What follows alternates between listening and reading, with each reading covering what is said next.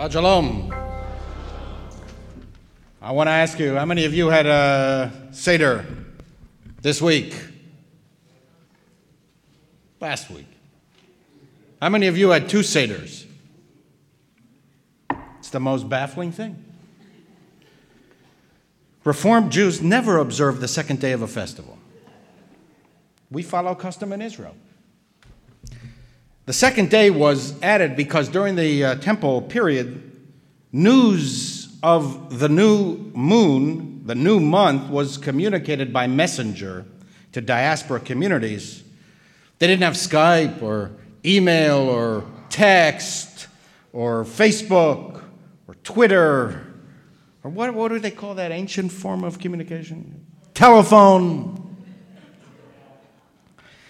And because news of the new moon was communicated physically by a person, the messenger might not arrive in time to far-flung diaspora communities to pinpoint the precise time that the new moon, that is the new month, arrived. And in order to ensure that later in the month, that at least one day of observance of the festival in the diaspora conformed to the day of observance in Israel, the custom of adding a second day began.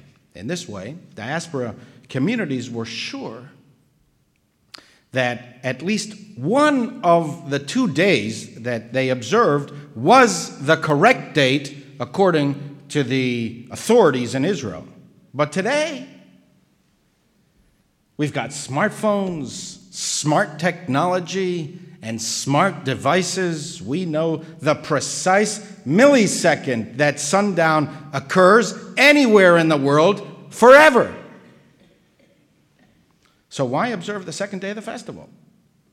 After all, Jews in Israel, now the majority of world Jewry, they don't observe 2 days. That's the reason that we don't observe 2 days. Except, apparently, the first 2 days of Passover, when, for some reason, Reformed Jews become ultra-observant. And not only that, all of a sudden our Jews become observant about food. Let's face it, so many liberal Jews don't give a lick about kashrut. They eat any creepy, crawling, snorting, sea-crawling, swarming, blood-flowing, moving thing under the sun. And yet, those very Jews will observe Passover dietary laws. And not only that, they will observe strict Passover dietary laws. For example, it's only the Ashkenazi rabbis who decreed that rice, corn, and beans are not kosher for Passover. They were afraid that these foods would be confused with the restricted foods because they looked like the restricted foods. They looked like chametz. For rice, for example, being white, looked like leavened wheat. So in order to prevent eating leavened wheat, the restricted food, and in order not to confuse any bystander who might think that bread is permitted, Ashkenazi rabbis prohibited rice and corn and beans just in case. But Sephardic rabbis, they said, come on, don't be ridiculous. Sephardi Jews eat rice, they eat corn, they eat beans. It's a much happier week in Sephardic homes, if you know what I mean. So we have American Jews who on every day of the year, except Passover, eat bacon and eggs for breakfast, but observe Passover dietary laws in their strictest form. They might even continue to eat bacon and eggs for breakfast during Passover, only they will forego the toast. During Passover, they might order pork bellies in lobster sauce from the local Chinese. that can only stay in business because of its Jewish clientele? But in deference to the holiday, they will insist that the rice not arrive with the order. If there is rice in the delivery, they'll return the whole menu. Heaven forbid that rice will come into our home. Pork, yes. Pork egg roll, not kosher for Passover. I don't know. I don't know. I don't know anything. What I would like to believe is that even those of us who are ever so sophisticated, even those of us who at a press of a key can tell you precisely when Passover falls today, tomorrow, and for all eternity, even we want to sense the spiritual essence of life. We want to sing the song of the Spirit to understand better the great power of the universe that moves events. And Passover gives us this opportunity better perhaps than any other rite or ritual. It is not only the message of freedom that is inherent in the Passover story. It is that God wants this freedom. God hears the cries of the oppressed, and that God intervenes to release the captive. Passover gives us two central messages. We can be freedom fighters.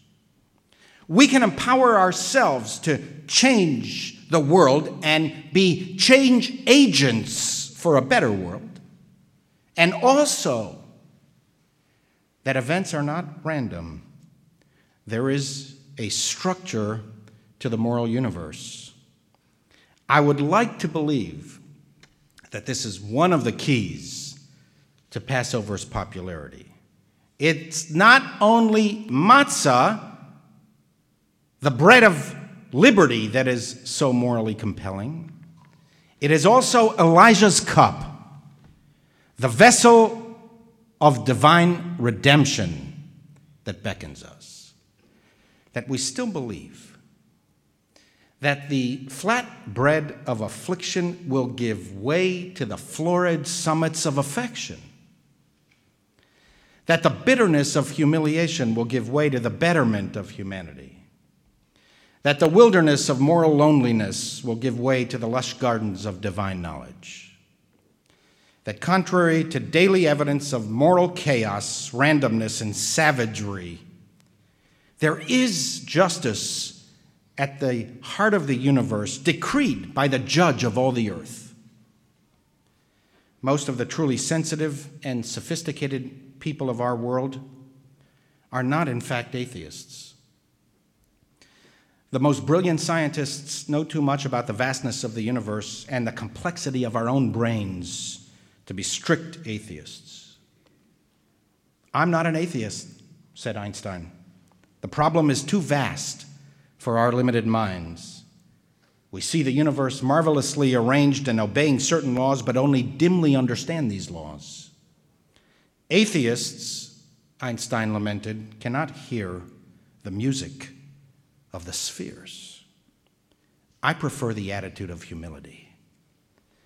While not believing in a personal God, Einstein wrote, to sense that behind anything that we can experience, there is something that our minds cannot grasp, whose beauty and sublimity reaches us only indirectly. This is religiousness. And in this way, I would like to believe that Passover has a chance of reaching modern people in a manner that even the high holidays cannot. Perhaps that's why Passover by far is the most widely observed festival of the year. The Torah reading for the last day of Passover contains the Song of the Sea, that poetic exultation that burst forth from the people upon reaching freedom's side of the water. The song begins with these words: Az yashir Moshe u'vnei Yisrael et hashira azot l'Adonai. Then Moses and the Israelites sang this song to God. The Talmud asks, How did they sing this song? What did it sound like? The sages give three responses. First, Moses sang all the verses, and the people responded with the refrain from the opening line. It's like the songs we sing today. She loves you, yeah, yeah, yeah. Who remembers the rest of the words? Knock, knock, knocking on heaven's door. You remember the rest of the words? Second, the people repeated the words that Moses sang verse by verse. Third, Moses sang the opening words, and that was enough for everyone else to join in the singing of the entire song. What's the difference between the three possibilities? The first possibility, that Moses sang everything and the people responded with a refrain from the opening line, implies that this spiritual moment, this great march towards freedom and self-empowerment, is still mostly about Moses. He composed the song, he sang the words, and the people only repeated the refrain. The second possibility, that the people repeated every word that Moses sang, indicates a greater involvement of the people. They're reciting every single word of the song. But still, they're only repeating what Moses sings first. The third possibility represents the fullest involvement of the people. All Moses needed to do was to sing the opening words, and that was enough to lead to the dramatic inspiration of the people joining in and singing on their own. We should all aspire to this third possibility. For too many of us, religion and spirituality is all about following the service leader, reciting someone else's words, singing someone else's song, reciting the refrain. Sometimes we can't do any more. Sometimes, if we can learn enough, we can repeat verse by verse. But our optimal aspiration should be to sing the song on our own. So do the second Seders. Observe strict Passover dietary laws. You don't do enough Jewish things during the year, so you should do this. 1 day or 2 days or 1 week. You should become ultra observant. That's good. I like that. Because in this process, perhaps you will learn enough. Perhaps you will be inspired enough to be able to sing on your own to God. And then you might hear the music of the spheres.